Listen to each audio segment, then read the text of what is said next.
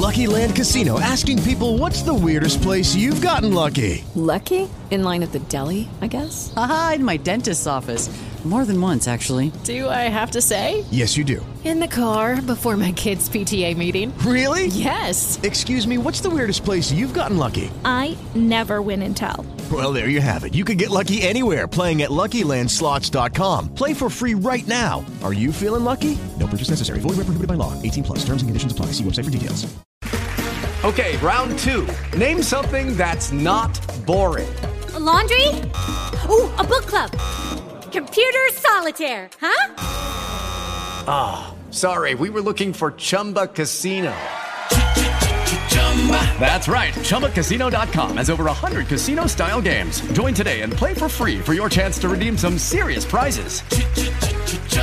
ChumbaCasino.com. No purchase necessary. Void where prohibited by law. 18 plus. Terms and conditions apply. See website for details. You know, the guy we have on today is a screenwriter. He's a very thorough screenwriter. We were talking about rewriting, and I started thinking, Brad needs a rewrite. His character needs to be. We need a new origin. We need to rework that shit. Yeah, a new origin story for Brad. This time he's 6 foot tall and a triathlete, but he's still Brad. It's just a completely alternate universe version of Brad. But I wouldn't be Brad. Right. Well, that's the thing. I would be a completely different person if I had a body that worked and a brain that worked.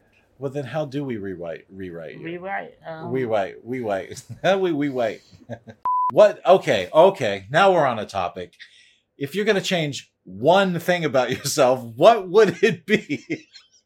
What's the one sad, thing? But like, no bone disability. Okay. Like I have a bone disease. Yeah. So take that out, and then everything's golden. All your problems go away if not problems, because I still have the brain problems. But I would be completely different because I'd probably be doing kung fu and shit. Because I'm obsessed with that. Yeah. And I loved it so much. It did every day. I couldn't do it enough days. Yeah. I wanted to go do it every day, all day, all the time. I remember. And that's all I would. So I would probably like to become a stunt guy in movies, and actually that is what would happen. It would be so funny watching you do like one of those like free falls off of the side of a building. Hey everybody! But then that's where the time travel thing or whatever, where you change whatever you want, time still corrects itself. So I do the fall thing, and then I injure myself, and I end up right here, same thing, because I hurt my back and my neck, and then here I am. That's because destiny and fate are unavoidable. Yep. They're gonna fucking ass no matter what you do. Actually, I don't believe destiny and fate are unavoidable. I have to clear up what I just said. I don't even believe in those. I don't even believe in those. I don't even believe in those. That's just a bunch of bullshit. For the podcast, I'm doing a hand motion, waving my hand. He's shooing them away. Yeah. I don't even believe in those. Okay, everybody, quiet on the set. Film Reverie Podcast, take 107. And action. The cat still didn't even flinch. He doesn't give a shit. Hey! Hello, Film Reverie listeners. This is Michael Beckmeyer. Oh, and I'm Brad. And I just realized maybe you might want to scoot over a hair. Oh, yeah. All right. Okay. We can't get our shit together right now. No. Okay. Yeah, and it's all your fault. It is. I got to bring up our lower thirds because... Do it. Now you brought up the wrong one. I am not Clive Frayne. I ruined it already. Now, our guest, who is obviously Clive Frayne, who we just saw the lower third of, is going to think, ever since you entered the room, things have been wrong. It was fine. We're having a nice little chat, 5 minutes, and you walked in and everything went to shit. I mean, we couldn't have recorded anything at that point. Right. Today we have our guest is Clive Frayne. He's a screenwriter and would you call yourself a screenwriting coach? He's not on yet, sir. He's not. We'll bring him in. You can hear me, right? I can hear you. Yeah, you can hear me, right? Yeah. He's would you call yourself a screenwriting coach, a screenwriter? No. I mean, I'm a development consultant, which I know sounds like really poncy, but I mean, it's actually there's a kind of difference in the sense that, like, primarily I work with producers as opposed to working directly with writers, although that's something that's kind of changing. Okay. So my big thing is kind of like helping producers kind of develop scripts for independent film. Okay. So that's kind of what I do professionally. And I mean, I kind of fell into that by accident, basically. When I was kind of trying to make films and sort of develop my screenwriting career, people who I used to work with would phone me up and say, "Oh, I'm working on this project. It's an absolute nightmare. Can you come in and help us fix it?" And so I just kind of staggered into this kind of weird profession whereby I would turn up and say, "Well, the problem with this is that the script is dreadful." That's the way I talk. No sugar. I only say that about screenplays of other people behind closed door, but I'm almost saying that about my stuff. This shit. Yeah. It's kind of like, so I would come in to the producer and say, "Look, well, your big problem is that the script's nowhere near ready. There's this problem, this problem." And then we would try and fix it. And then, so like on some of those jobs, like I would help the writer kind of get it to the point where it was ready to kind of go out. Mm-hmm. And then, like, as time's gone on, a lot of the time after we've kind of gone 2 or 3 passes with the writer, I step in and just go, "Wouldn't this just be faster if I just wrote this?" So it's your business model to come in, convince the producer that the writer's not doing it right, so they can pay you to write it. Well, I mean, like that was. That was how my work kind of started. Yeah.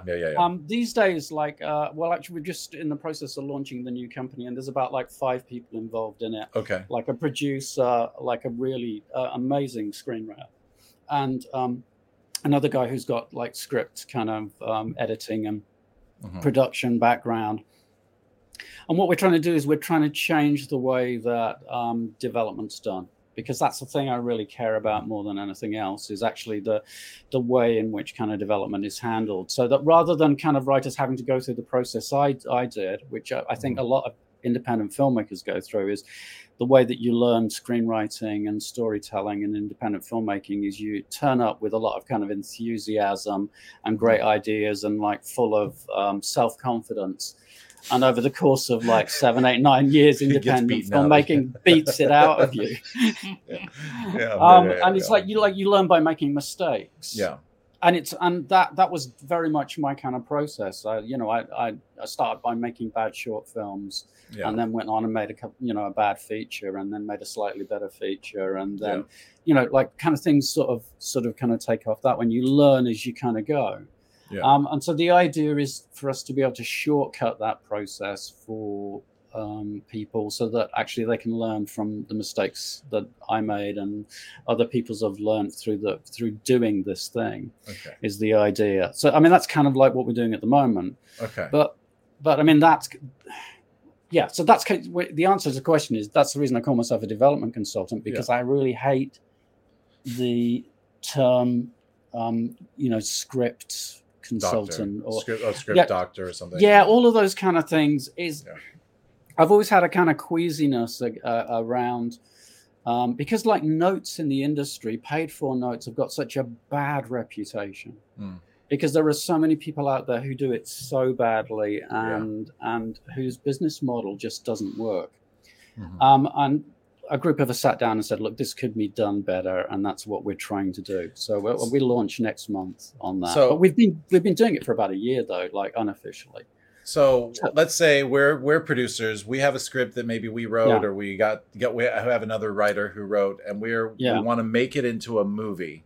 We want to make this film, and we're like, but the script has problems. So we come to you, and you do what? You like say, well, on page 23, don't do that, or no, absolutely explain not. Your process. Right. Okay, so I mean, process is my big thing. Yeah. So right, your book is called The Process of Screenwriting. Yeah. Well, you mean this one here? Yeah. That one there. Yeah. We want to talk about that too. Yeah. So no, I mean, like for me, like this is another one of the things that I'm really keen on sort of changing is there's two kind of notes that generally people get, and I don't think either of them are particularly useful. One of which is the idea of constantly trying to fix the script by changing the structure. So it's kind of like, and you get this a lot with independent producers, because obviously you can go out and you can buy Save the Cat, or you can buy, Sid Field's 3-act structure, or you can read about Hero's Journey, or you can watch, the videos on such and such. And do you know what I mean? There's like loads of information out there on structure. Right. And so you get like some producers who just constantly hammer back notes on changing the structure. But actually, most of the problems with scripts are not structural problems. They're actually like they're on kind of layers below that. So I would say, I mean, in my consultancy stuff, the most common conversation I have with producers is this. A producer will ring me up and he'll say, look, we've got this script and we really like the story, but the characters aren't working. Yeah. And it's kind of like, it's always that sentence. And generally the reason that's happening is because what they've done is they've created a plot and then they're dragging these poor characters through these plot points. Yeah. So it's like, just like the characters don't feel authentic because all they're doing is showing up to do the thing that the plot says that they should be doing. There's no natural. Yeah, exactly. So you end up with this kind of like these horrible kind of like mechanical kind of scripts. Yeah. And it's kind of like, okay, well, look, if we're going to fix that, we can't just kind of keep pushing at the plot. What we need to do is we need to go back and we need to do character work. We need to look at how the fictional world works. What actually is the idea? What's this film about? There's all these different kind of layers below before you get to actual plotting. Why do you think so many screenwriters, some writers in general, struggle with that? Because I have read, I've read a bunch of screenplays. I've written a bunch of screenplays, and I'm certain they're not all, stellar examples. But when I read stuff, it why do you think so many people struggle with characters and dialogue not being authentic, or real, like human? I think beings? It's genuinely because they start from the plot and then try to create the characters on top of that instead of doing it the other way around. So I can the example that I use when I'm kind of because I deliver training for the National Film and Television School in London. I teach kind of screenwriting in short courses, and one of the examples I use is okay. Imagine that your inciting incident, the thing that starts the story, is that there's a suitcase with something valuable in it, and that suitcase is stolen. Okay, so that's an inciting incident that would work in lots and lots of stories. Yeah. So if the protagonist is Iron Man, then the way that plot progresses will be driven by who he is, how he solves problems, what his weaknesses are, and the fictional world that he exists in. Does that all make sense? Yeah. Okay, cool. Yeah. So if you have exactly the same inciting incident, but your protagonist is SpongeBob SquarePants, the film will be completely different. And the reason it'll be completely... or whoever. I mean, any other character. And the reason that the story and the plot will have to be different is because it's a different fictional world with different rules, and the central character is driven by different things and has different strengths and different weaknesses. Yeah. And all of those things drive the plot, not the other way around. And I think what happens is people do stuff in reverse order. Yeah. So they don't create the characters and then see how the characters will react to each plot point and have it character driven. Right. What they do is they try and plot drive and then create characters who fit into whatever's happening. Does that make sense? I think it's because they have the idea and they fall in love with the idea. Yeah. And then they have other cooler ideas attached to that idea. Yeah. And then the characters are like, oh, we just need some people to do these cool ideas. And then they get other people to fall in love with it and give them money. And then next thing you know, characters don't matter. Yeah. I can't tell you how many times I've been writing and I'm trying to, the square peg in a round hole thing. And you hear it all the time in writing, like, let the characters tell you what needs to happen next. Yeah. So many times I've been sitting there writing and a character has totally fucked up what I was trying to do. Because I'm like, and it hits you like a lightning bolt. You just have to be paying attention, I guess. But so many things you see and hear, and they don't have any human logic to them. Exactly. So that's the other thing, is that so what you end up then is the other trap that people fall into is they think that kind of like banter will get them through any scene. So as long as the character jargon or something. It's more like kind of like the witty line or the clever line, or the guy points out the thing that doesn't make sense and like, oh yeah, I noticed that too. Let's go. By the way, you and Brad need to be best friends. What bothers you? It bothers me too. But Brad, I listen every day. How's it going, Brad? But I'm just thinking about that scene in that movie we saw 20 years ago that still doesn't make any sense. Yeah. I mean, like, my wife will not watch a film with me. The number of times I've sat in there and just kind of like, I mean, like, I actually physically face palm when I'm watching kind of films and TV. Like, yes. When we're done here, I will send you a picture of the last time I saw a movie with Brad. He literally covered his face and put his headphones on. He took a nap. Yeah. Anyway, go ahead. So it's kind of like, So, I mean, these are all the things that I kind of care about, like most of the. And I think a lot of it, I mean, you're saying, like, well, why? You asked an interesting question, which is kind of like, why does this happen? And I think part of it is because the kind of part of the industry that like sells books and courses and all of those things and has been pushing structure for like decades now. I mean, and actually, I mean, the only reason I ended up writing my book is because I realized that all of the stuff that I care about, you can't find in books. Yeah, those books can't. Those books, they have a hard time teaching how to write a good character. You know, and it's hard to say. It is like a lot of times a good character is the one you know it when you see it or when you feel it. So they do struggle to, like, they can beat the hell out of on page 25 as a paradigm shift. Between 25 and 30 is a paradigm shift. Like you can sell books doing that all the time, but that doesn't mean you've taught them to be a good screenwriter. No, and I think, well, the first thing I say to most people that I work with is that screenwriting is by far the most technically demanding form of writing that anyone can undertake. I mean, I was working as a professional writer for 10 years before I ever started screenwriting. And I was successful and made good money, and I ran writing. So I wrote reggae commercials. I know. Reggae commercials. There was a niche called reggae commercials. Radio. Oh, radio. I thought you said reggae. I was like, I didn't even know that was a niche. Do you know, actually, I would much rather have written reggae commercials. Just all commercials, but only in the form of reggae. For me, that actually is a dream gig. But no, unfortunately, I was like selling carpets and beer and all of those other kind of sort of things that people wanted to sell. And I ran writing teams and made money and won awards and did all of those kind of things. And it's like so I really, when I came into independent film, when I came into screenwriting, I really thought, this was a thing that would hold no kind of barriers for me because like I wrote for actors and I was directing actors every single day of my professional life. So you'd write things, go into the voice booth with them, direct them. So I thought, well, I can write dialogue, I can write for actors, I know I can write stuff, I know I can get actors to give the performances that I wanted. So I assumed that plus my kind of experience of consuming movies would, like, I'd just like waltz into this kind of industry that would embrace me with open arms and say, we have been waiting for you. And actually what happened, it just beat me senseless for about a decade.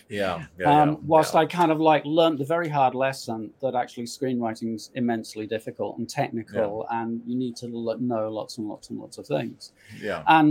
But it's like the most amazing challenge a writer can take on. And as somebody who loves language and loves writing and loves storytelling, and I like to work out why things work or why things don't work. So whenever I would have kind of a failure in the early days, I would literally sit back and pick everything apart and go, okay, where did I make a mistake in all of this? I wasn't really kind of blaming. I have blamed other people. I'll give you a list once we've finished broadcasting of all the people that I blame. I just blame Brad. But fundamentally, I would kind of look back and kind of take kind of inventory on where I went wrong, and then I would kind of go out and educate myself in the areas where I kind of demonstrated kind of weak. I mean, I don't know if this is a kind of useful story. Well, I think one of my favorite stories to tell, because it's such a humiliating story for me to tell, as I was working with this producer and we were developing this script. And we decided what we do is we get some actors in, we do a table reading. Mm-hmm. And we got them in and we handed out the script. And by about 4 lines in, I realized how bad the script was. Because I was just kind of so I was face planting my own script. Yeah, and they were around this long table and I was at the end of it. And I was just sliding down lower. And it was like I was trying to disappear under the table. Why is it that hearing it out loud, it becomes obvious instantaneously? Yeah, writing it, you're reading it, this is fucking good, and then you hear people say it out loud. You're like, no, stop. I mean, it's like you've got to read your own dialogue out loud. Or I use Final Draft, and I get the computer to read it back to me because it's just the easiest way to check the syntax and stuff. Brad does the same thing. I'm telling you guys. I've been reading scripts lately that way. It's the best way. Speech. Yeah, okay, I love text so to 4 speech. lines in, it was and then it's so I had to sit through because obviously they didn't get through it in an hour and a half, and we had some breaks.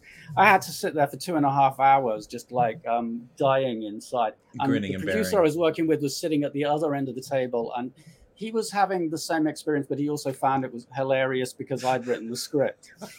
So it was just this horrible sort of 2.5 hour long humiliation. Oh my god! And I learned so much from that. I learned some humility about my own work. But the other thing I learned is at the end of it, I learned something about getting notes from actors when actors. Literally every actor at the end of it came up to me and told me what a great script it was and how they'd really like to work on it when we made it. And I just thought, there was just such an interesting lesson there about kind of all right, so I don't know what to do with that information, but I've kind of hung on to it as a kind of a I think they just want work. I think they just want work exactly that. They just want to. It is exactly I'll take the job. I would have been better, although I probably would have given up writing How to Hurt. It would have been really interesting to hear the conversation they had about me an hour later. Because it couldn't have been any worse than the one I had with that particular producer. Brad and I were just talking about that. I wonder what people are saying about us when we're not in the room. Yeah, you don't. We don't. In this industry, you don't want to know. Because I know what I'm saying about other people. I think what they're saying is, well, Mike is a nice guy, but Brad. I'm already at a disadvantage. It is, you know that story about how all groups of friends have the homely looking one so that the rest of them seem more appealing. It's Brad. Oh, Brad. I think he's being entirely unfair. I mean, I'm just giving Brad. I'm just yeah. I have a problem with humans. Yeah, when I walk in the room next to Brad, they're like, well, Beckemeyer seems normal. Yeah. I mean, my thing has always been I've never met a dog I didn't like. Yeah. It's kind of that's. I've met a few cats. Yeah, cats that can go either way, including mine a lot of the time. Yeah. He's fine now, but give him 5 minutes. Yeah. So.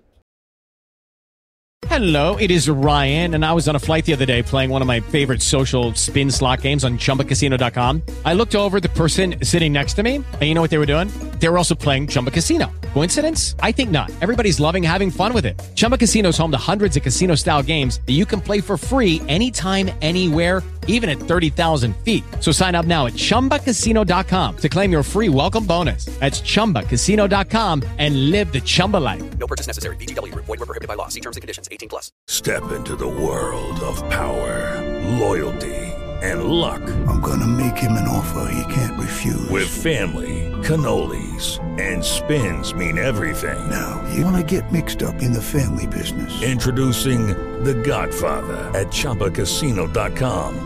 Test your luck in the shadowy world of The Godfather slot. Someday, I will call upon you to do a service for me. Play The Godfather, now at ChumbaCasino.com. Welcome to the family. VGW Group. No purchase necessary. Void where prohibited by law. See terms and conditions. 18+.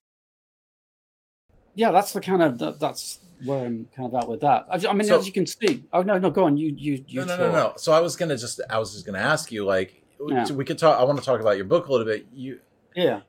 How long is when did you write this book? A few years ago, right? A couple years ago? Actually, it's like just over 2 years now, and it was keep on. No, and so I wanted you to talk about it a little bit, like your process, like when someone gets your book, what are you going to go through? You going to talk about 3-act structure again? No.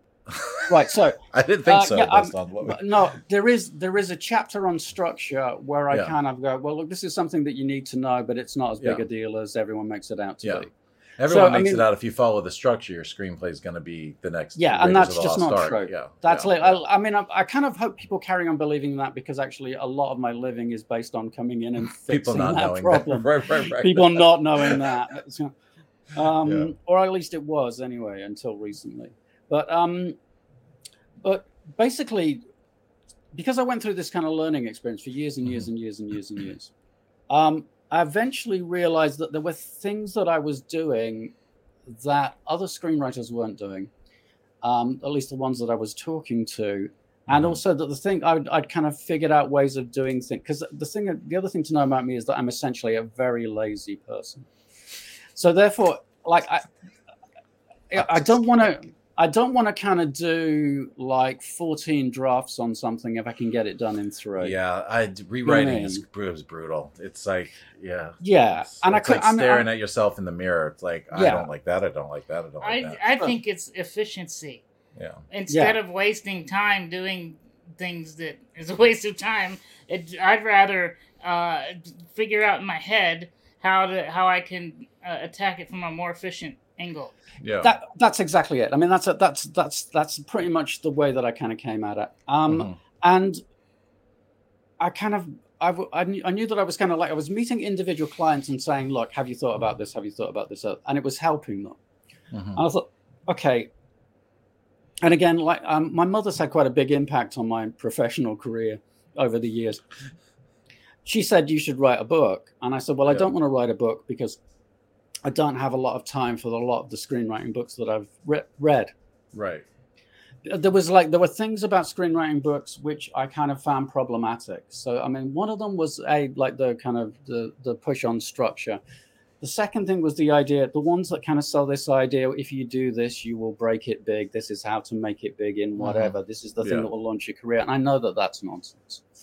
And I always thought that was that was unethical or unprofessional kind of thing. So I kind of hated that. And the other thing I hated was that pretty much every book that I read, people would go, well, if you reverse engineer Jaws, you get this, and that this proves that this is how this works. And what you never got was people going, this is how I do this. And when I do this, this is what it looks like. They never provided examples of their own kind of using the things that they were suggesting. So I kind of set down these basic guidelines. If I was going to write a book, there was a couple of things I was going to do. I was only going to share tools and experiences that I used. Yeah. Secondly, if I said, look, try this technique, I would immediately follow up by showing you what that technique looked like on a first draft. Okay. So, like, if I said, look, use this technique for playing with ideas, I would then generate kind of like 10 ideas based on that. And then the reader could see honestly what that looked like as it's being used, rather than kind of coming from this multi-million-dollar kind of project, which I didn't work on. Do you know what I mean? Right. Yeah. And what was the final thing? I can't remember what the final thing was. I wouldn't make any promises other than the fact that this is what I did and try it. It either works for you or it doesn't. That was the kind of extent of what I did. And so I just did that. I just wrote down everything that I kind of learned and thought about over the years. For me, what I figured out is that development really kind of goes in 7 different stages, and you can attack any one of the 7 stages. So the first one is the raw idea. Second one is theme, which everyone gets wrong and kind of makes far too complicated. Thematic approaching. Like people talk about it as though it's this kind of like Ponzi esoteric thing for art films, when in fact it's like a really simple thing about what is the emotional heart of the story, what's it really about, what's the human experience that it's exploring. So I kind of, the way that I kind of deal with theme is I basically kind of ask people to go, look, tell me, if you think about it in terms of the emotional and personal cost of whatever the universal human experience is. So it could be the emotional and personal cost of jealousy or the emotional personal cost of ambition. And it's just a way of grounding the character's experience in the plot. Yeah. And then the next level is a thing called a compass log line. And that's just a simple way of asking people, right, who's your protagonist? Where specifically is this set? Because so many people get that wrong. You get these generic locations rather than specific locations. When is it set, and what's the primary challenge that they're going to have to overcome? What would you say is an example of a generic location versus a like specific? You know, when you pick up a script and the first like slug line is exterior bridge night.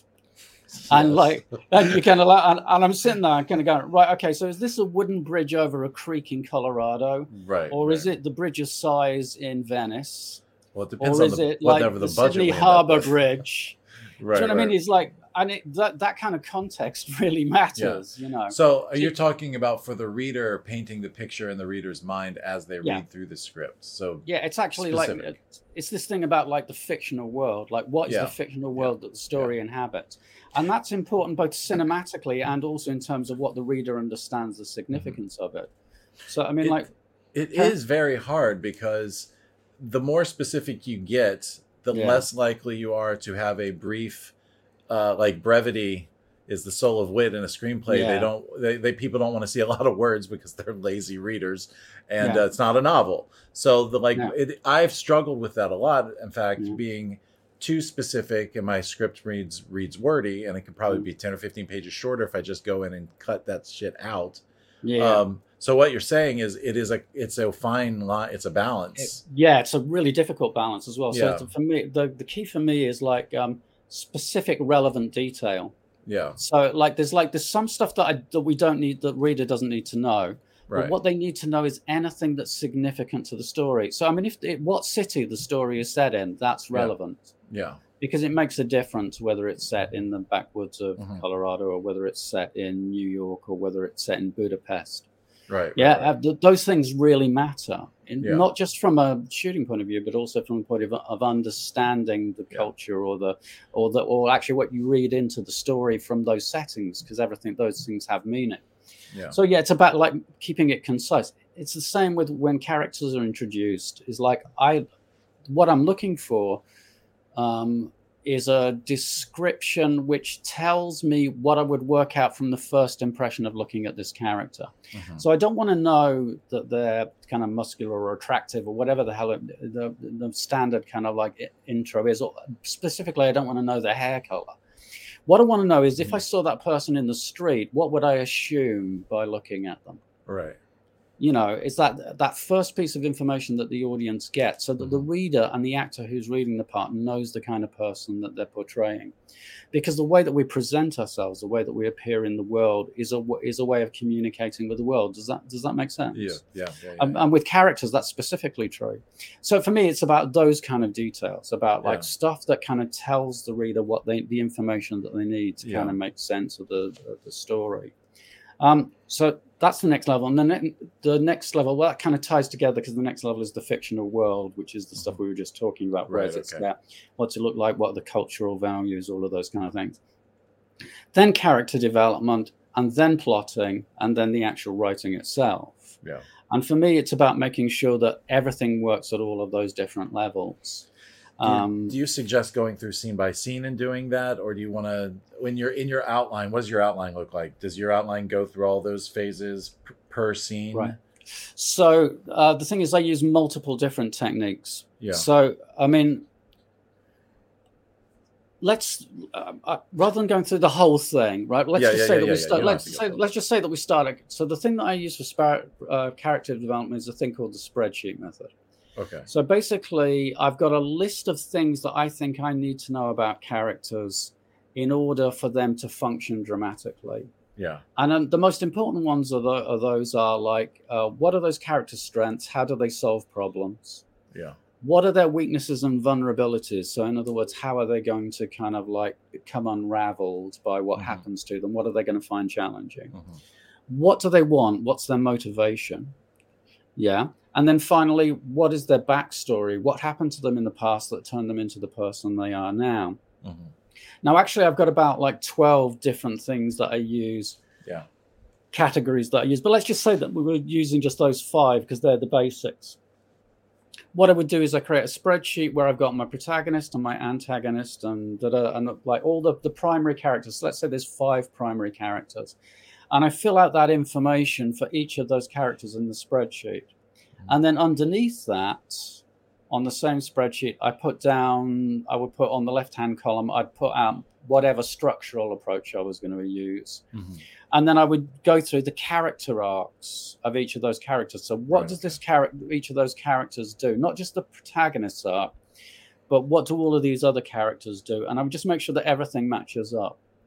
And I do that, and then I write a treatment, sort of like a prose form treatment, which will run to about 40, 50 pages. Oh, shit. And the reason I do that is because when I'm working with a producer, it means we can fix story problems without working on the script. Right. Yeah? Yeah. So I can write a 40-page treatment in about 4 or 5 days. Yeah. So what that means is we can go through 4 or 5 rounds of rewriting the treatment in the time it would take to do one draft. Yeah.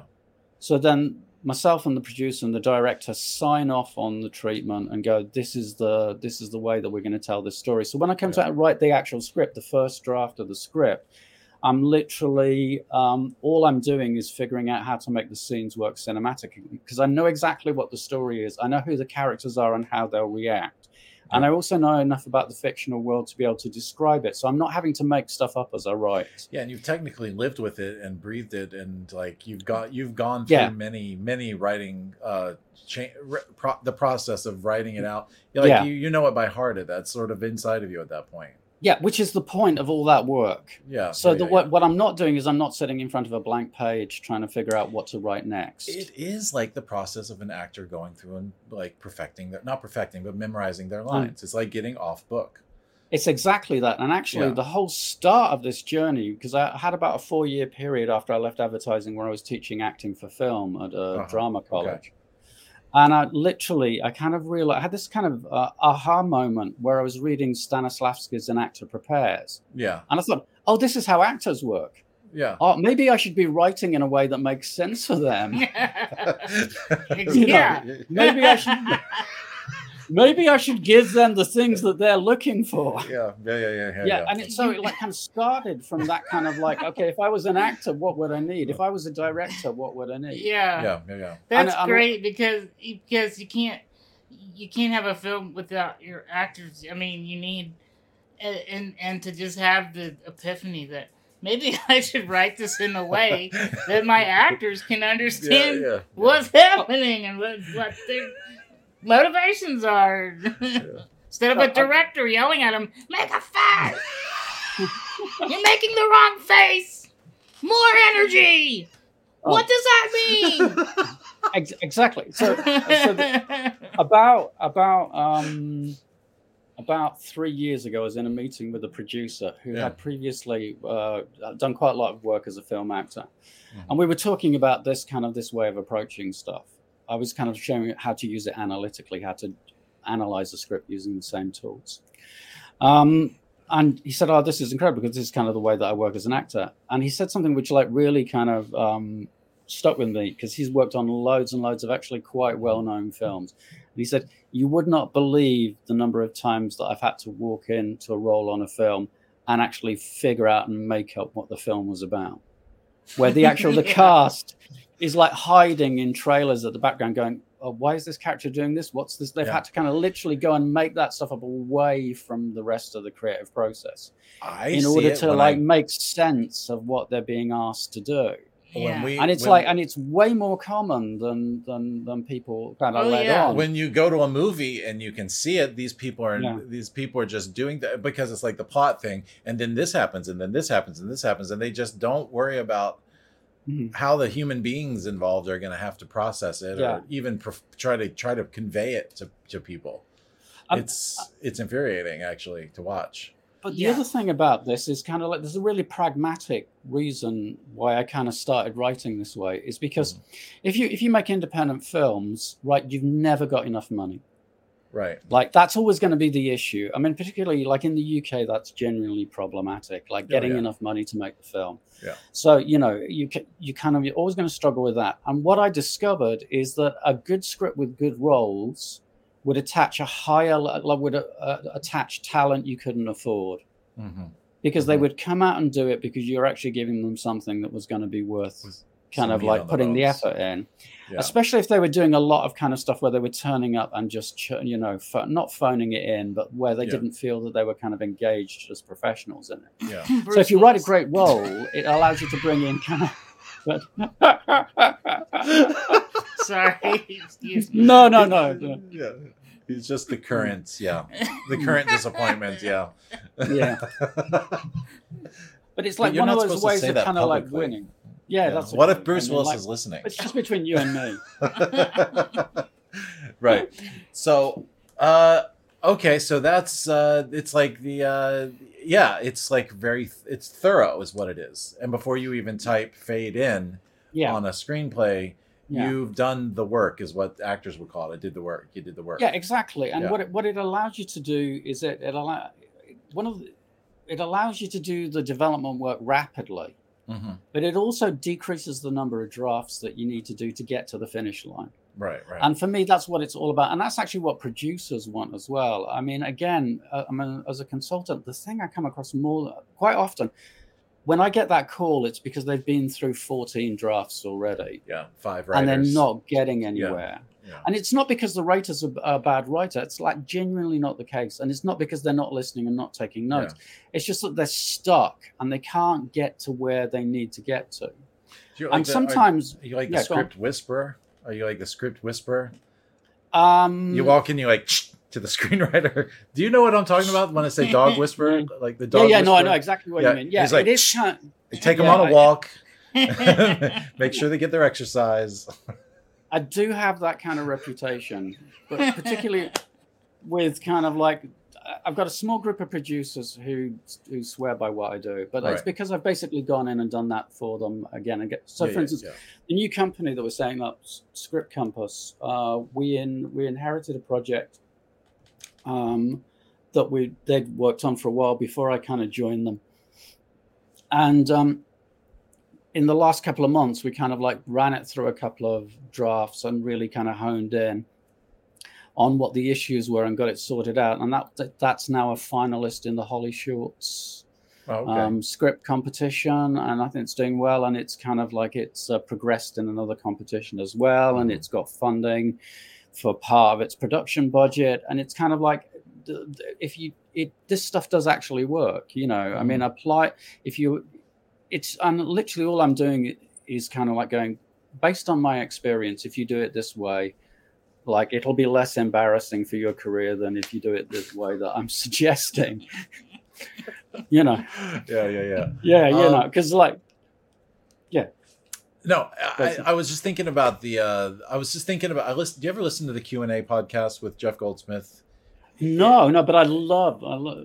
So he's. I might be thinking about someone else actually. I was thinking about Jeff Goldblum, who Jeff Goldblum, yeah. But that's somebody completely different. No, I haven't, but I will add it to my list. Jeff Goldsmith is he's got a publication called Backstory, and okay. His podcast is like he goes around and interviews people who wrote and directed and starred in the movies that are out right now, like the big things that we're all seeing.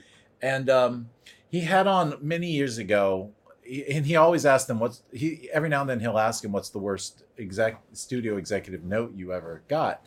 And he was talking to the guys who made that film Fanboys, if you remember Fanboys from way back. Vaguely, yeah. It was a movie about these guys that decide they're gonna one of the guys is dying of cancer, and they're gonna the one last shot. We're gonna go to Skywalker Ranch and get onto the ranch. So that. So he put all that. They put all the work into the script, and and Fanboys is a solid movie. It's a solid little indie film. Nice little buddy bonding road trip movie. And one of the studio executives says, "Does he have to have cancer?" and you're like that sets off the whole fucking movie. What do you want to have him stub his toe at the beginning? Yeah, Like, they really just bad want- dandruff, yeah. maybe. That's the whole point of them going on the trip. And they just remove it. Can't they just decide to go on the trip? Like there's no like human like gotta do it now thing. There's no like why now. There's no why now to that other version That's of the the story. whole ticking clock thing. So you go through all this work that you like thorough, like you know, all this stuff that you're talking about doing, and then somebody says something ludicrous to you like that. What is your response?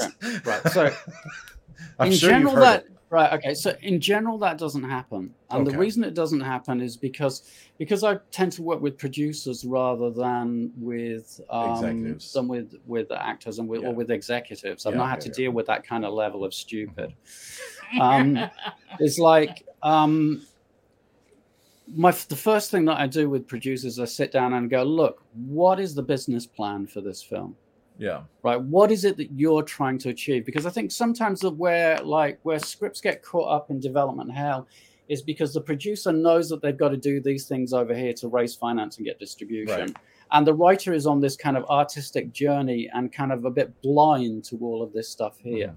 So I need to know the whole picture about what it is. So, I mean, if the producer's going like, we really need to knock £500,000 off this budget, or we really need to attach this particular actor into this role in order to get the money that we need to do this, or this has got to be shot in Malta because of the tax breaks. I mean, whatever it is that the producer's going like, this is what I desperately need. So I sit down and I listen to that first, because quite often those notes are coming from a kind of a thought process that really should have happened a lot earlier in the development. Do you know what I mean? Yeah, it's not. Somebody should have sat down with that executive and gone, look, are you seeing this as some kind of like family kind of a feel good movie? Yeah. You know, that's kind of something that should have happened right at the beginning of the process, not at the point where you're just about to make it. Yeah. You're like, hey, I got an idea. Can we put this in the movie? yeah, that as well. But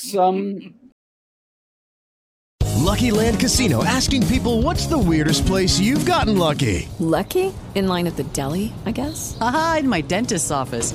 More than once, actually. Do I have to say? Yes, you do. In the car before my kids' PTA meeting. Really? Yes. Excuse me, what's the weirdest place you've gotten lucky? I never win and tell. Well, there you have it. You can get lucky anywhere, playing at LuckyLandSlots.com. Play for free right now. Are you feeling lucky? No purchase necessary. Void where prohibited by law. 18+. Terms and conditions apply. See website for details. It never really gets to that point because you end up having a conversation. I've worked what the producer's expectations are. Right. So I always need to know what the most powerful person in the room, and that's generally the person who's paying the bill, what it is, why they're doing what they're doing, and what they need from it. So that way so the development just isn't this kind of giving script notes. It's really about, on one level, it's creating the artistic outcome, but on the other thing, it's about creating a product. Yeah. And it's about like understanding both halves and making sure that they work together. So that kind of, I don't come up against those kind of notes at the moment, because generally all of that stuff's been dealt with earlier in the process, so we don't get those kind of surprises. Now, occasionally you do. Occasionally someone will throw a kind of thing, and I mean, generally in those kind of things, I have to kind of walk out and hold my tongue, because I have to think how I'm going to say what I need to say, So as opposed to saying what I'm thinking. You know, I'm gonna put a pin in that. I'll get back to you on That's why I'm quiet most of the time, because everything that wants to come out is not helpful. So I carry this little notebook with me and a fountain pen everywhere I go, and I'll literally kind of write what I need to say in the thing and then like close it up so it can't be read, and then I'll say, I'll email you about that. Yes. Or I'll kind of call you in a couple of hours when I've had a chance to talk that through with the rest of the team. Or maybe I can figure out a way to say this nicely or gently or something, or But I mean, a lot of times Brad just lets me do it. Oh yeah. Yeah. I'll tell you what the problems are, and then you talk to them. Thanks for making it my problem. But I mean, a lot of the time I can persuade somebody not to do something stupid. Yeah. Hey, how? I didn't think that was possible. Well, it's a lot of the time it's just kind not of going, in America. I had Yeah, you know, he knows. He that knows. would be They have CNN. Yeah.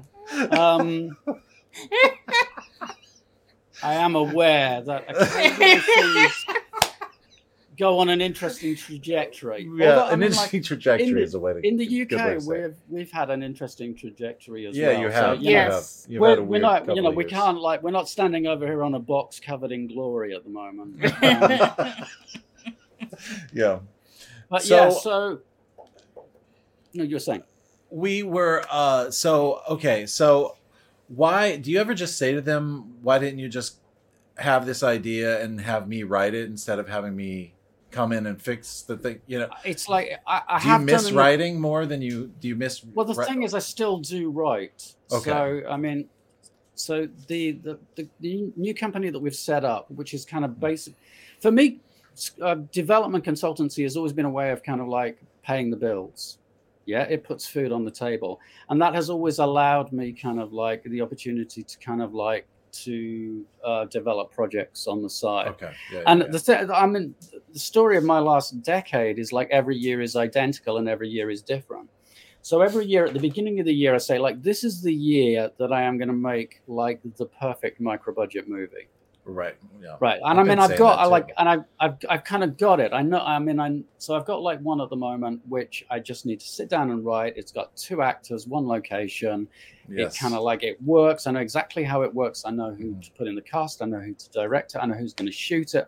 I know all of this thing. I just need to sit down and write it. And then every single year, like some producer will come up to me and say, why don't you come over here and help us do this much bigger thing? Yeah, and we'll pay so I you, end up yeah. putting a year into that much bigger kind of project. Yeah. And then at the end of that year, when that all kind of caves in, I kind of like, I'm sitting going, right, this is the year I'm going to do the kind of the independent sort of, the one that I can control myself. Because I mean, I absolutely love that kind of filmmaking. That's the kind of filmmaking that I get really excited about. Yeah. And especially as a writer, because it's, for me, like micro budget independent is the most difficult form of screenwriting so you can take on, because it all leans on the script. Yeah, and there you have isn't to be you can't economical and also brilliant at the same time. And also you need to understand every aspect of filmmaking so that you're not kind of setting yourself up for something that can't be done for whatever you need to kind of raise to kind of do it. And I mean, we've figured out that the one that I really want to do, that I was supposed to do last year, I needed about kind of 60,000 to do it. And if I had 60,000, I could like knock it out of the park and have like a really good lead actor and a great DP. Nice. And it would be, it would come out the way that I wanted it to come out. Right. But again, like other things started a come company in. Instead. That will suck even more of your time away from. I got lured into another project, but actually it's a project I really care about, because I really do care about development. Yeah. And literally, I mean, that was because of the book. Like the guy who I'm working with read my book, and then he ended up on one of the courses I was teaching, and he said, I've read your book. Will you come and do some consultancy work for me? And then he said, look, we're starting this new company. Will you come in and do this with us? And so they brought you in. They brought you in. Yeah, they brought me in. Yeah. Okay. That's cool. And it was like, and that's always really nice. And I think, but it's like with everything in the last kind of few years, it's like I have to kind of, you prove yourself one client at a time, because one of the things is that I think about my career, and I'm actually quite like that this is the case, is that when people think about breaking into the industry, they always think about like breaking into like the top Academy 2%. Awards. They want to write the big movies and the big TV series and all of these other kind of things. And I've sat there for the last 15 years living on kind of like what I would call the margins of the industry, that kind of gray area where people are kind of making a living and they're kind of doing these things and they're working on this project and there's a little bit of money there, and like sometimes it turns up like in an envelope. What it's really like. When you kind of people. Yeah, exactly. And it's kind of, and I always think, all people are aiming for that, like what top 1-2%.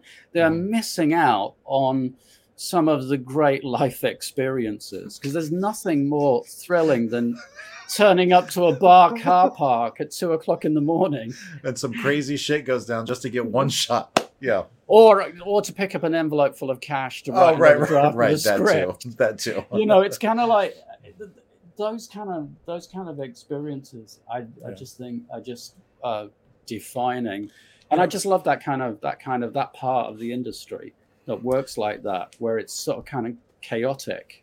I don't know if this can be answered, but I have, since I was a kid, watching movies and seeing how they did things wrong and like broke their own rules, or like having the characters do things that they shouldn't have done, or it goes against who they are, for the sake of plot. Like as a kid, just growing up, and the whole reason I got into wanting to make movies and where we are at now is because of this obsession in my head of like I want to be in the position that you're sort of in.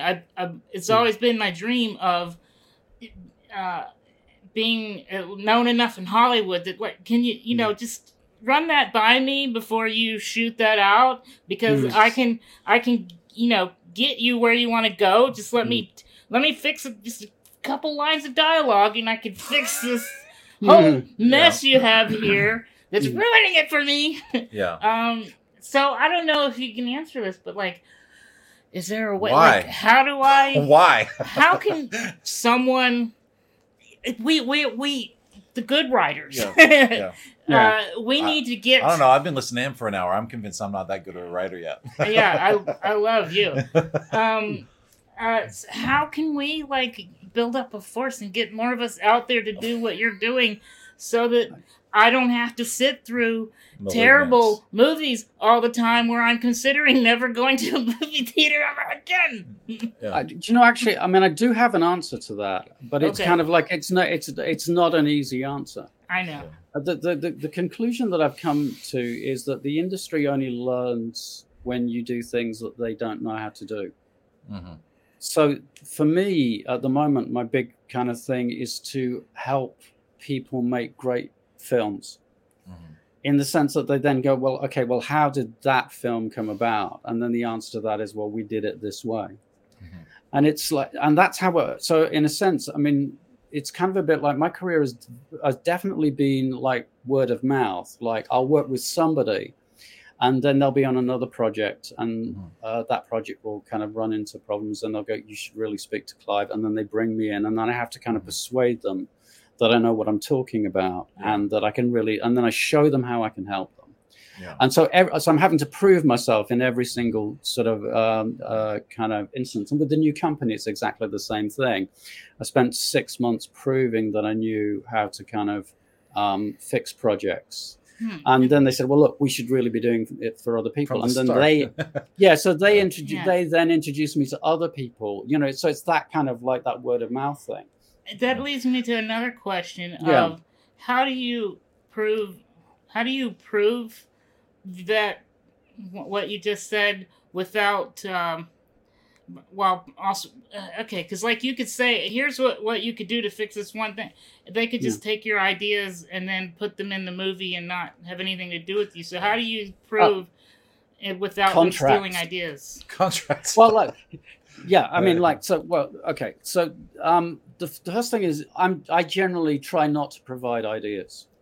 Because I think like, we were talking about like, what did I think was wrong with like, kind of like the notes thing. I said like one of the areas which is like basing it on structure, but the other one is people basing it on their opinions, because I don't think people's opinions are really that important when it comes to I don't think that's where notes benefit.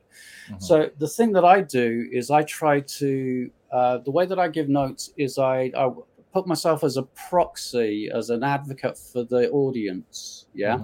So I'll read the opening thing, and whatever questions occur to me, or whatever I can't follow because of the way that it's written, I'll write down a question. So that kind of exterior kind of bridge night, first slug line, and I go, what country are we in? Why are we here? Da, da, da.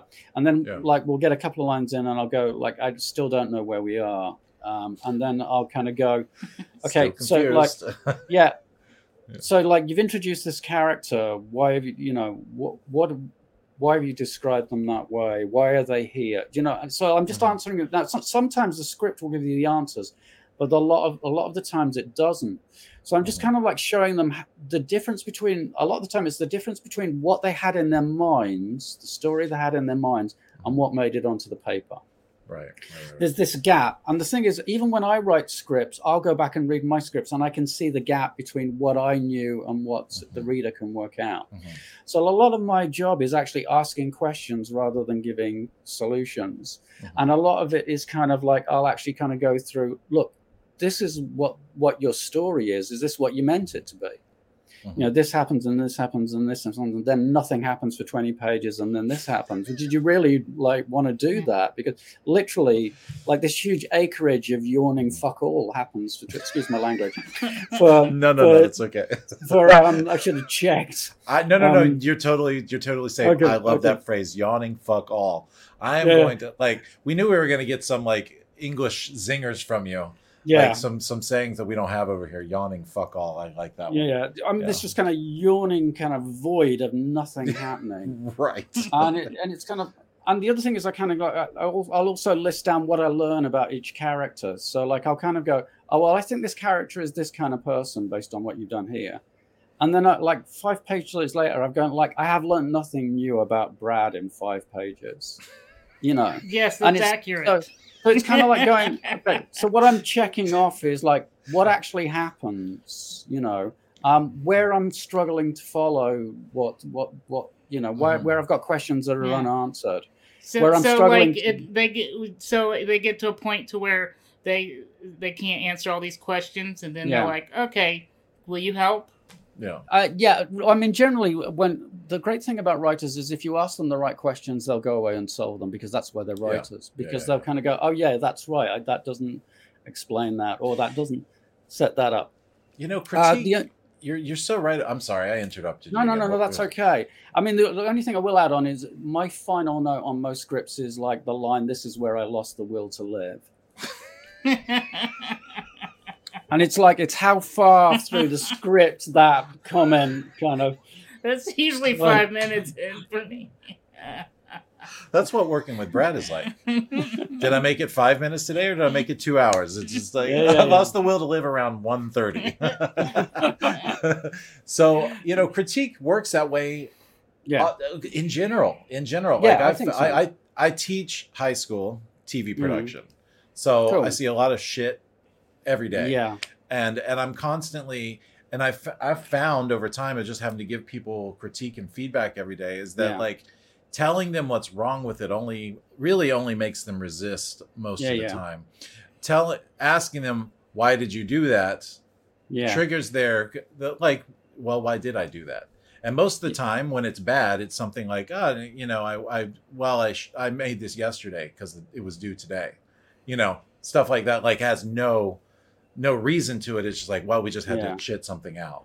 Or I don't know. Like a lot of times they'll just say, I don't know. I just thought it was funny. It's like, but it doesn't make any, you see how it doesn't make any sense? I had a 4-year period in my life where I was teaching video production for 16 to 18-year-olds. Is that about the same as you? Yeah, I got from about 14 to 18-year-olds. Yeah. Oh, right. Yeah. Well, with me, it was like 16 to, there was some mature students as well, because some of them were doing kind of pre-graduate or like the first 2 years of a degree. And that was a really great experience for me because it kind of, what I learned from that is a lot of what you were talking about. One of the things that we used to do with that is, we would kind of we did a lot of peer review, and the peer review system was that they had to find something good to say about whatever it was that had been made to start off with. And then they had to pick out like something that they would have done differently or something that they would have approached differently if they'd taken that project. So what each student got was kind of like lots of positive feedback, where, with some of the projects, like the students really struggled, you remember to turn the camera on. But a lot of the time it was really kind of, it was kind of like, oh, I can see what you were trying to do here, and that's like a really interesting thing. Yeah. If I'd done this, I probably would have done this or this. Yeah. And it just that kind of idea of kind of getting people. But for me, with that, it was like getting them to make loads of stuff, as opposed to kind of like one thing, and like get them like making stuff every week, because That's it was that kind of that.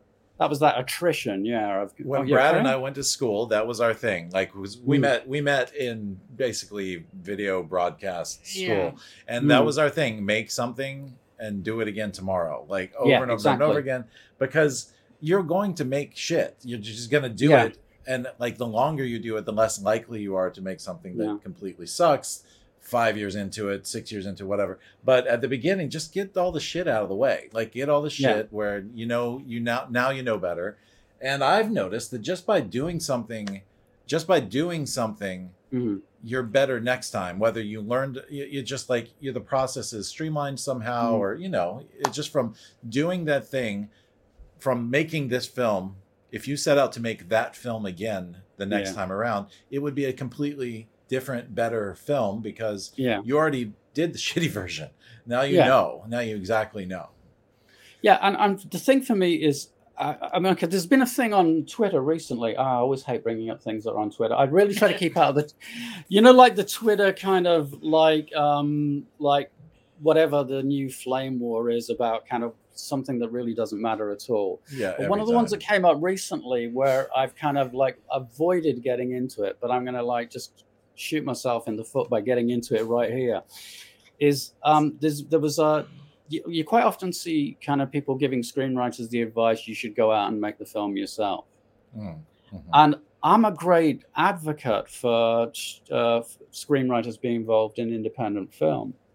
But I think when people give out that advice, sometimes I think it's kind of like people don't really understand what's being said, because like what when I say that to a screenwriter, I'm not saying go out and shoot something on your iPhone. And I'm also not saying go out and learn how to be a DOP, learn how to edit, learn how to da-da-da-da-da-da-da. What I'm actually saying is go out and find filmmakers locally and make something. But I don't mean go out and try and make that kind of spec script that you wrote, which needs a budget of, 15 million. Yeah, right. Right. Like write something that's, I mean, like I'm somebody who had a phase where me and a couple of mates would knock out a short film with like a skateboard and 3 glove puppets in 2 days. Yeah. Do you know what I mean? And we did that for the pleasure of doing that. Yeah, I mean, we literally wrote the script in like 17 kind of quick sketches on the back of a piece of A4. There was no kind of do that, light it, act it, cut it, like do the Foley, kind of stick it out into the kind of thing. And it was like we had like a long time where we really kind of did that. Now, I believe that the main reason screenwriters should do things like that is because if you do that for a few years, all of a sudden, how to set up a camera, how to frame a shot, what lighting, what the constraints of lighting are in different situations. You end up learning how to cut so that you understand the language of cinema. You understand what things cost or how much time it takes to get X and Y done. You get to see what dialogue works and what doesn't, what action works and what doesn't, what you can, all of these things that you work out. Yeah. And all of those things inform the way that you write. Yeah. So the way that I write is completely different from somebody who's never been on set. Yeah. Yeah, and actually, that reminds me of what you said about the bridge before. Because if you wrote something and then you show up and you realize, oh, this look at all this. There's a lake and everything, and this sets the whole mood. And it just says bridge in my script, so it gives you that, that realization of, oh, I could have described this. Yeah. And I think it's also that. Sorry, go ahead. Go. No. You sound like you were going to say something really interesting, and I was going to ask you a question. Always. Yeah, I'm always brilliant. Thank you. No, I was going to ask you if you had like a favorite screenplay. Like, have you what is some of your favorite screenplays that are a great example of what you're talking about? All right. So my favorite screenplay is such a blatant example of all the rules being broken. It's Withnail and I, the screenplay by I've got it in front of me. Do you know when your brain goes like completely blank? Oh, I've forgotten who wrote it. That's me. Yeah, all the time. Yeah, like literally. Well, it's the screenplay for Withnail and I, and it's published in book form. And the guy who wrote it, whose name escapes me for the moment, like he's only like one of my favorite screenwriters. Yeah. But the guy who wrote that, the script itself is literally full of jokes that can't make it onto the screen, and full of kind of literary kind of pretensions. And it's the most readable script I've ever kind of like read, because it's endlessly entertaining. Although a lot of it isn't shootable. But actually the film itself is astonishing. It's an astonishing movie. I've in the never sense even that heard of it. I'm looking at it. Bruce Robinson. Honestly, that's him. Bruce Robinson, who I absolutely adore as a writer. And it's the film that made Richard E. Grant famous. Okay. Basically, Richard E. Grant often says that all the work that he's got is because of this like movie that he did in the early 80s called Withnail and I. And it's basically the story. It's based on his experiences of being an actor training at Central in London, and he shared a flat with another actor, and they're both raging alcoholics. Yeah. And it's just the horrific mess that they get themselves into by trying to go on holiday to the countryside. And it's astonishing. It's an astonishing piece of filmmaking, and I absolutely adore it. For me, and it was one of the first scripts I ever read. But for me, Bruce Robinson's Withnail and I is right up there. Anything else, like any film in the last 5 years that like? It's hard. Last 5 years. Do you know what? Actually, what it is? It doesn't have to be the last 5 No, years. no, it's okay. Good. Right. In terms of films that I've enjoyed and just thought that is a film that kind of really works for what it is. Yeah. Yeah. I would say the first Guardians of the Galaxy movie. Okay. I thought James Gunn did something remarkable with that film, because what he did is he got the balance just right, for comic book nerds like myself, but also in terms of actually telling like this kind of quite credible human kind of story, where again all the characters work, even Groot, and he should never work. That shouldn't work. Shouldn't work, but that worked like so well. So for me, I mean, Guardians of the Galaxy, I think is probably in terms of a kind of like regular. There's loads of kind of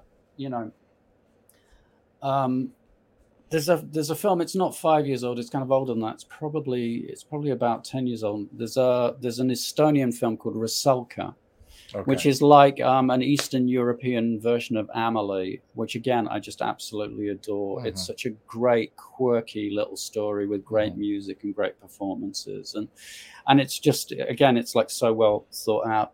And who else? Oh, there's an American independent filmmaker called Maccabee, who made an astonishing film called American Astronauts.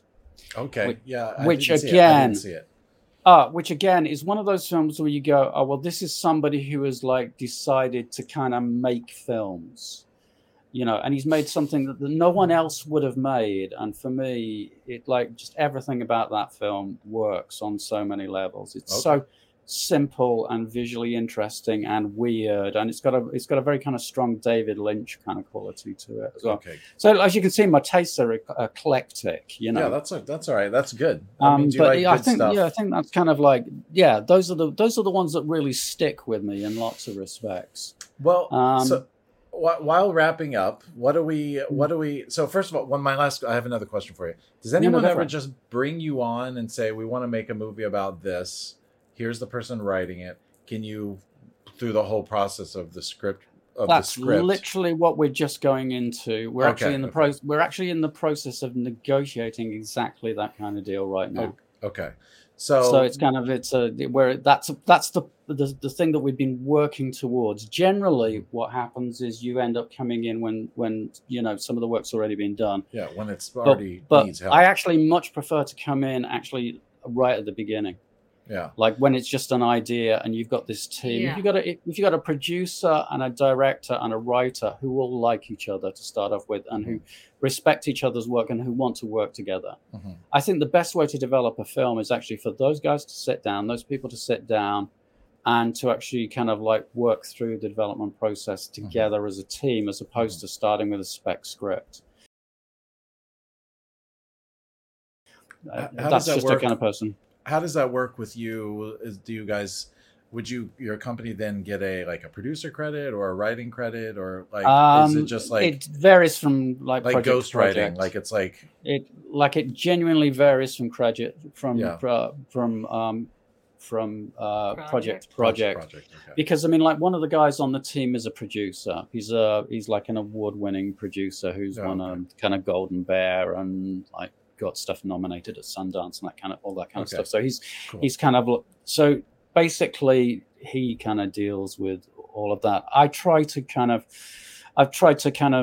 get a credit as development producer where possible, or just development consultant if I must. Yeah. So I always try to go for a kind of producer credit, or at least I try to go for a producer credit. That's cool. So you got a writer sitting here listening to this episode. Maybe they've written 20 screenplays. Maybe they've written 0 screenplays. What do you tell them? What do you tell a person who's sitting down to write? Do you have any like tips while you're getting started? Here are the 3 things you need to think about when you first sit down. Okay. Yeah, I mean, what do you know? Actually, okay. So here's a really simple piece of advice, which anybody can do, and it takes 5 minutes. And I just wish more screenwriters would do it. Before you start even developing characters, when you've got your raw idea, when you've got this rough idea, I want to tell this kind of film, right? Set yourself up an account on Pinterest, and create a secret board, one that only you can look at, and collect photos of the locations that you think this film is going to be shot in. So actually, like, get photographs of the fictional world, find photographs of people who look like the kind of people who would be the characters, not actors, but just regular shots of people doing the thing. Yeah. So say, for instance, like you were setting a film in Croatia, right, on the Mediterranean, and it was going to be about a group of people who go scuba diving and discover this kind of treasure. Yeah. Get photographs of like the Croatian coast, of a specific town that you think like looks visually interesting. Get photographs of people scuba diving and all of that kind of thing, and put them all on one board. And what you'll find is you'll be amazed at how much of the movie you can then visualize. Right. It's because like you're using all of this visual source material. And it will also help you create characters because you're using that source material as the starting point. So you know that thing I said about you take information from the first impression that you get of someone. If your starting point is a photograph of an actual person doing the activity that you're writing about, then you're actually feeding off those visual cues. Yeah. And it just makes things way easier. So that would be the first thing. That's one of the things that I pretty much ask all writers to do, is to do that. Start by collecting photographs. Start by watching videos. Like start by collecting material rather than starting by writing. Yeah. So many times we're impatient and we just want to sit down and start writing. Even if, like for me, I've caught my own self being impatient, and I just want to get to the outlining and just outline my things so that when I'm writing, I don't have to, come up with the next scene or any of that stuff. But I find myself impatiently getting to that before the idea is even like clear in my head, and it makes outlining impossible because you're changing things, you're deleting things, it doesn't work anymore. Like the idea isn't like fully formed in your head yet. Can I give you something that might help you with that? Yeah, right. Sure. A lot of the time, like I think the reason that lots of writers work exactly that way. Yeah. And I think what it is because like ideas don't come fully formed; they come in like little packets. Yeah. And the packets often come in the wrong order as well. Yes. So you'll have this like this thing. It could be this moment in the film or this moment that is what's driving the story. And one of the things that you can do with that, instead of kind of doing that and then trying to kind of create the story around that, you could literally go out and write what I call a seed scene. So literally write that scene, right? And it doesn't matter how bad it is, because all this is like preparatory writing. You're not writing a draft. You're literally just playing with this world using writing as a creative process. Because that's what the whole thing is. It's a big rush to get to write the scene that you fall in love with. Yeah, That half the time doesn't even end up in your finished thing anyway. But that's okay, because you've got to remember that this is just part of the development process. Yeah, it's part of the And so what I do is I call those seed scenes, and I'll write those scenes, and then I'll put them to one side. And and the thing is like not to copy and paste them into the film. Yeah, is to kind of like rewrite them when you get to that point in the film. But a lot of the time, you'll discover your characters whilst doing that, or you'll discover like things about it as you're doing. And it's this whole kind of thing about, although like I really believe in organized process, I also believe in using writing to kind of like as a creative process, because it is that. It's just a case of doing it like intelligently. And for me, that's one of the ways to do that. It kind of breaks that kind of that thing of thinking, well, I've got this idea, now I have to fit it into a plot. When in fact you don't. Because it's what you have to do is let your creative process lead you. Yeah. Through. And what it might want to do is show you that. And then once you've written that, you may find that you've got other ideas, either about characters or about something, and then you'll have this other bit. And you just like dodge back and forth until you get to the point where you're ready to do the kind of the constructive work, Does that help at all? I mean, it's something. That's great advice. So I think we just became best friends. Yeah, no, Brad's no. Actually, I would be absolutely honored to be your BFF. Absolutely honored. No, but definitely stay in touch. Well, how do people find you? Like, I know you're on Twitter. Okay, so like, find me. That's pretty much it. Okay. Well, I used. Okay, so this is like. Sorry for all my friends on Twitter, but I'm going to tell you something dreadful now. So I quite like to connect with people on Twitter because it allows people to like. They follow me, I follow them back, and then they can send me a DM. Yeah. And then I get an email. Yeah. And that means I've got this kind of way of people emailing me without knowing my email address, which means if they turn out to be a nightmare, I can block them. Right. Yes. That's a good idea. So with me. I kind of like, I kind of differentiate between kind of like my online network and my professional network in that way. So it's almost like, it's dreadful. Basically, what I do is I audition people to bring in across the barrier. You have to. Yeah, you kind of have to, because I mean, in this industry in particular, you do run into people where you kind of go, look, and because people want to be involved so much, and a lot of the time they look at what you're doing and they go, "Oh, he has what I want," and I'm sitting here thinking, I genuinely don't. you know. Yeah. But and I can't like. I probably can't. I probably can't help you as much as you think that I can. Yeah. Because actually, I'm just still have to do it because I still have to go out there. I'm still kind of, I mean, look at me. Look, how old and decrepit and haggard I am. Right, and I'm. It's my viewpoint. I'm literally. I'm at this stage, and I am still in the process of kind of like building my career. Yeah, like I'm not at this point where I'm kind of like settled and everything. Yeah, I can just sit back and like people call me up and hey, like, would you like to do this? No, I'm still having to like claw away for everything that I do, and I don't mind that. I'm kind of good with that. I like what I do. I like the lifestyle that I have, but it's kind of so. I think people, Brad's not sure he likes his lifestyle, but he likes. Well, it's getting better. Brad might like my lifestyle. Yeah. Looks like it. You look comfy over there. Do you know? This is my office. I absolutely adore this. This is my space. I kind of paint and draw as well as kind of doing. That's what I was looking at. It's one of the things. We've known each other from Twitter, like for a long time. For a long time. I think I talked to you maybe 2 years ago about coming on our show, and then we went on a really long hiatus while we finished some of our other stuff and while we had a I mean, I've been really busy as well, but I'm glad. I'm both glad you came on, and I'm also regret that we haven't that we didn't have you on sooner. You know, I think you actually probably caught me at the right time because, I mean, it's kind of, if you'd spoken to me 2 years ago, I could have talked about the book and I could have talked about a couple of other things. But actually, the last 2 years have like really changed what I do a lot. So I'm now at probably the most interesting point in my career I've ever been. So yeah, I thought you were going to say you're the most interesting you're ever going to be. No. I was at my most interesting when I was about 46. So that was kind of like and that was way that was a long time ago.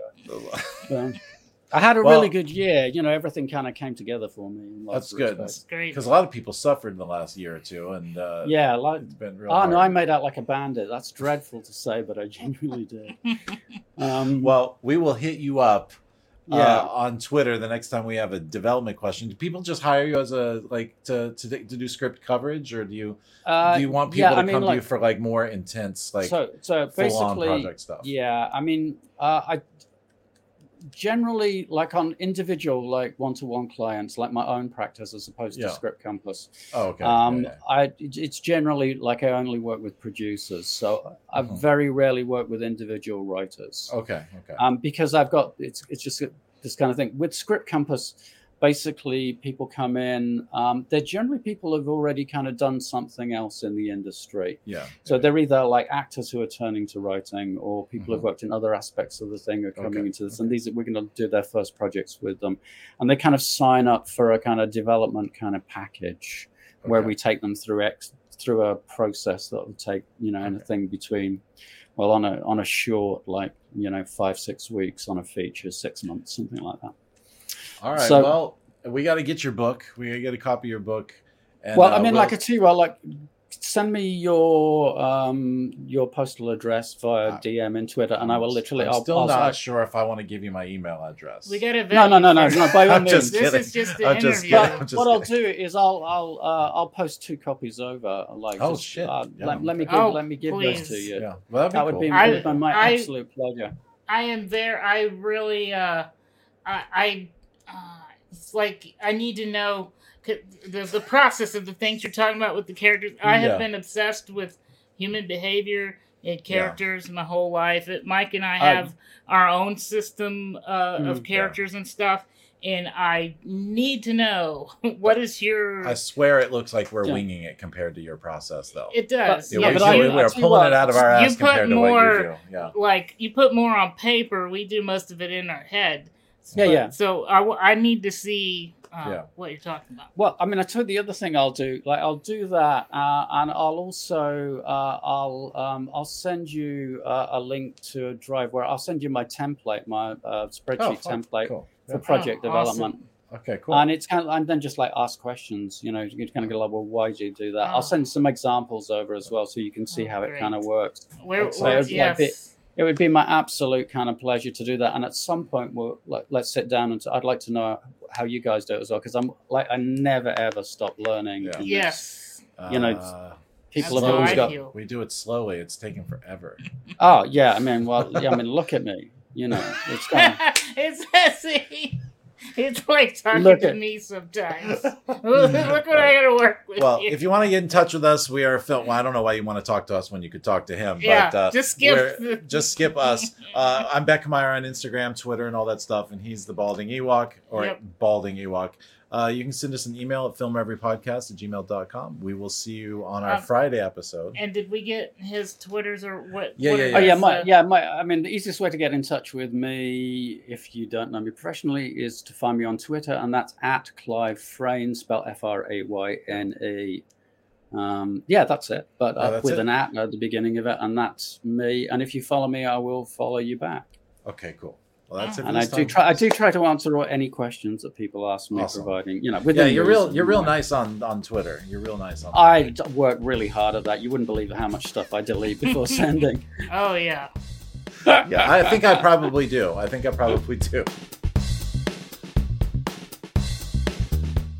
Film Reverie Podcast is a production of Super Mega Ultra Entertainment and is produced by Michael Beckemeyer and Bradley Kingston. If you're enjoying this podcast, please be sure to leave us a 5-star review in iTunes, and be sure to click like or subscribe wherever you find us. That's it for this time. We'll see you again next week with another episode of Film Reverie.